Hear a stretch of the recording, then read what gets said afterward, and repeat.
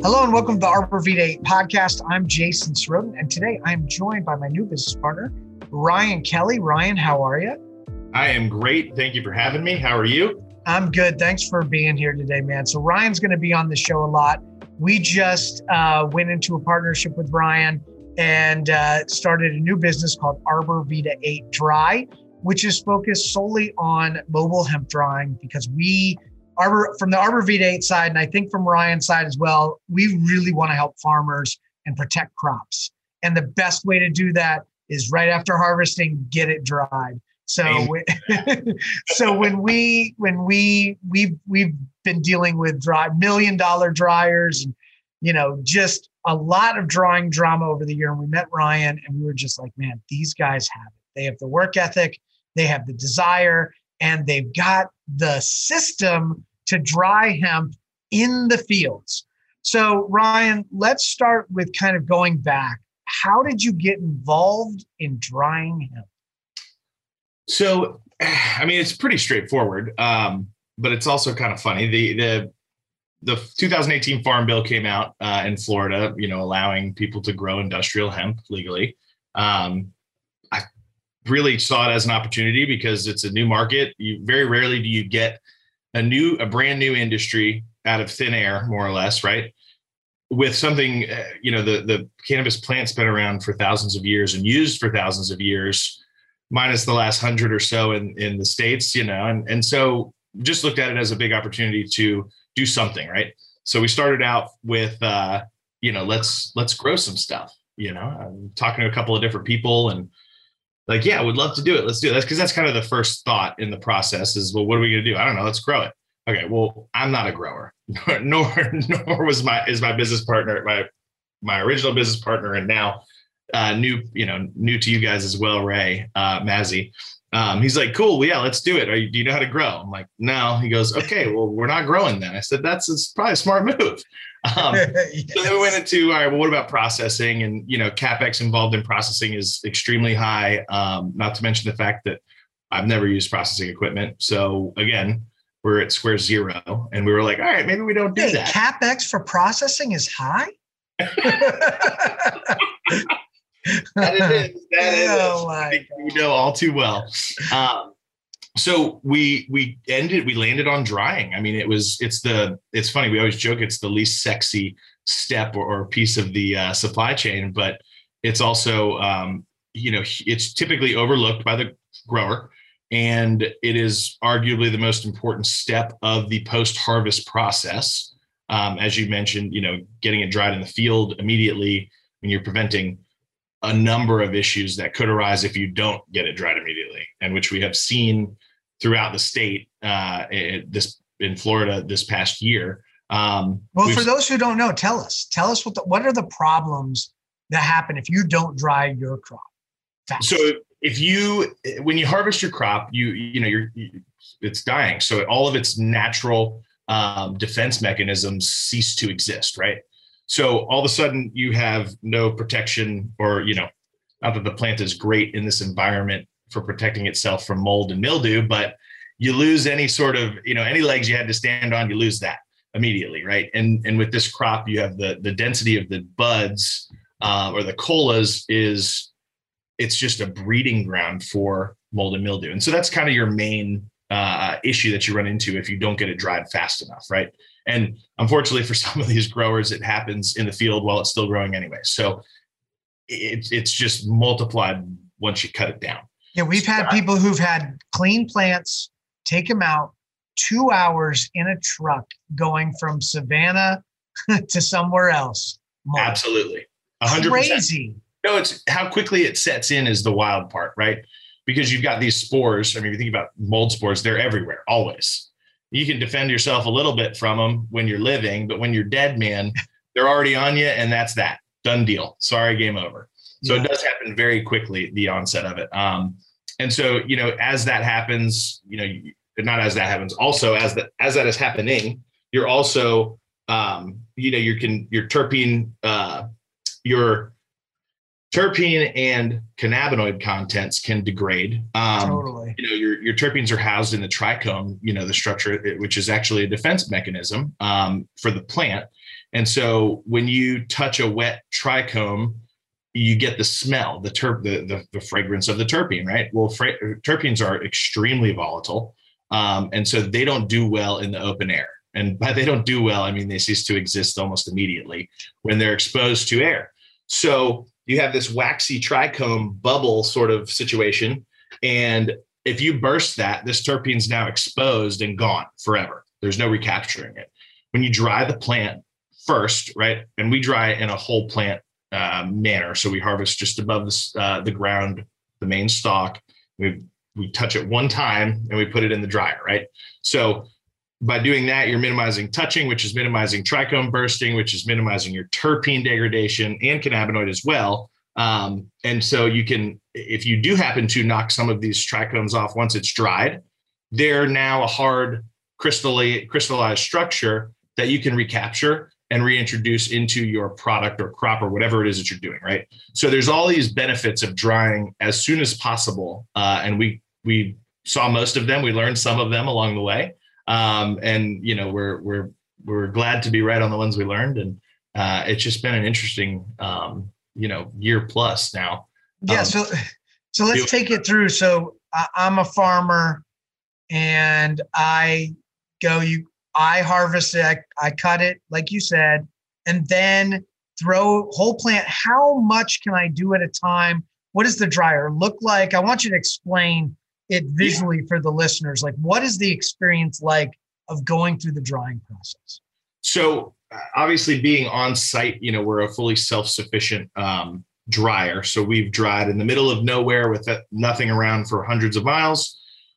I've dried in, down a neighborhood road in just south of Tallahassee. It's a little country town, but it's on the side of the road where these guys live in a residential area. But anyway, our dryer is mobile because it is a 53-foot dry van or semi-trailer, right? So, and what we do is we totally break down or disassemble this dry van and we rebuild it as a dryer. So it's not like we're putting a rotary dryer inside of a semi-trailer and hauling it down the road to your farm. It in itself is the dryer, right? So you have the dry van and then you have the fan and burner unit, which sits which is housed inside of the dryer as well. Again, it's fully self-sufficient. So that is a fan, a big fan, and a burner unit, propane or natural gas. And so we currently move about 38,000 cubic feet a minute, which to clarify that, I guess, if you think about the volume of air inside of the dry van gets replaced 6 times every minute. It's a lot of air, right? And the beauty of this is all we're doing is we're leveraging the natural evaporation rate of moisture, right? So when you hang dry a plant in your dry room at 60 degrees and 60% humidity or whatever it is that you think is best and your process is, you are letting the moisture on the surface of the leaf get kind of picked up by the air and moved around because you move air slowly inside of a dry room.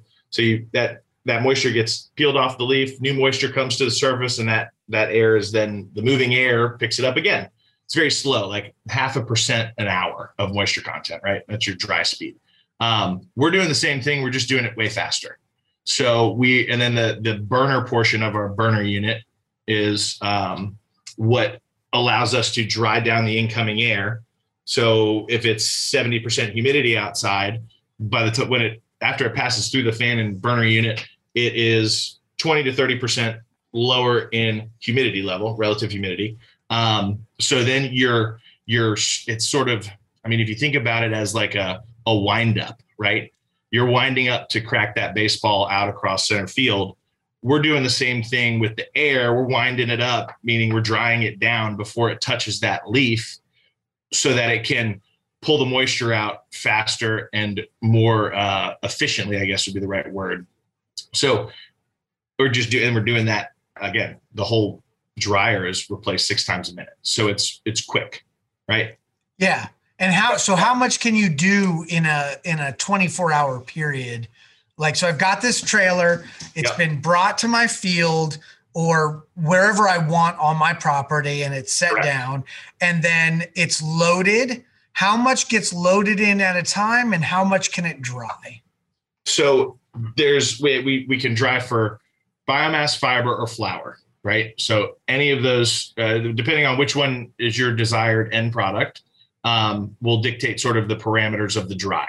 So for biomass, which is by far our most common drying, we dry 10 to 12,000 wet pounds in about 16 to 18 hours, right? If I'm telling a customer what's going on, I'm telling them we can dry, 10 to 12,000 pounds in 24 hours, just because, Right. Yeah. promise and over deliver. And it's very simple. We load the whole plants, we load them directly into the dryer. And they're just arranged on the floor of the dryer, which is it's a perforated raised floor, so that the incoming air from the fan and the burner unit gets blown down under that raised floor and permeates up through the perforation. Right. So when you're loading them up, we load it ends up being between 1 and 2 acres of a normal, quote unquote, normal sized plant at 2,000, 2,500 plants per acre. For flour, it's a little bit, we have a little bit larger capacity. So between 2 and 3 acres. And that is just because of our flour drying system that we have installed, like an insert basically into this dry van. Okay. And so explain the insert. So it's actually pretty cool. And we kind of stumbled across it by happenstance, this method, but basically we have a rack system that runs down each side of the dry van front to back, with the 1 foot aisle in the middle that's covered. The perforated floor is covered, so it doesn't allow air to flow through there. And these, box would probably be the best term, right, to describe it. Yeah.